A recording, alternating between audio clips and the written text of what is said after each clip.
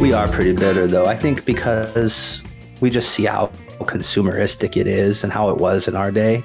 Yeah. Just super consumeristic. And we're kind of just bitter about the corporate man shoving it up our ass the whole time we were growing up. So now we're like, whatever. You're like, you mean these cartoons were to get me to buy action figures? You bastards. How dare you?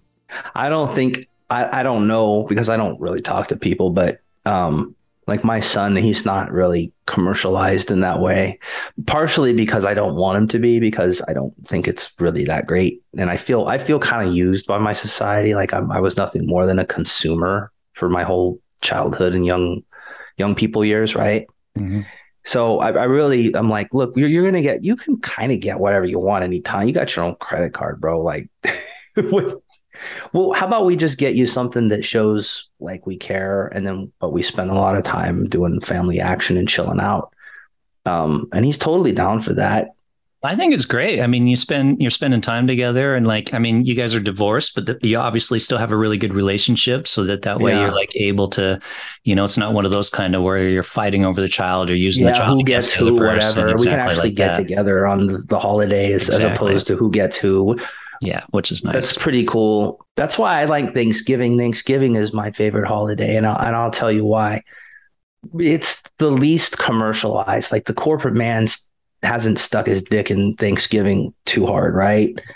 Halloween's very corporate, but at least it's very commercialized. But at least you can choose to not really partake, and it's okay. But Christmas is like, oh, you didn't get your kid a whole buttload of stuff he's going to forget about later. You're a bad parent. You don't love your kids. You didn't give them a good Christmas. No, how about this? I give him like a couple things he might like and have good need for it. I spend a lot of time with him, and the corporate man can suck it about that.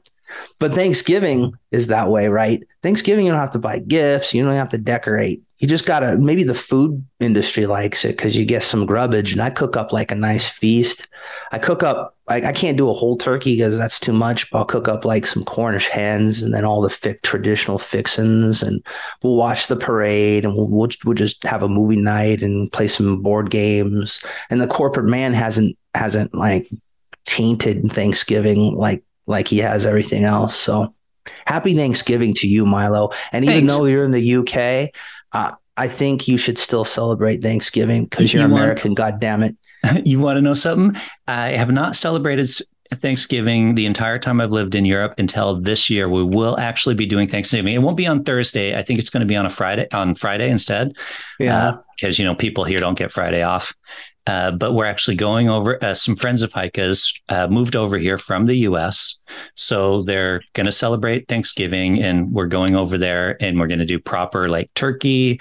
We're going to do games. We're going to do pies, proper Thanksgiving for the first time since I've lived in Europe. Yeah, that's right, bro. That's what I'm talking about. Finally happening. Yeah.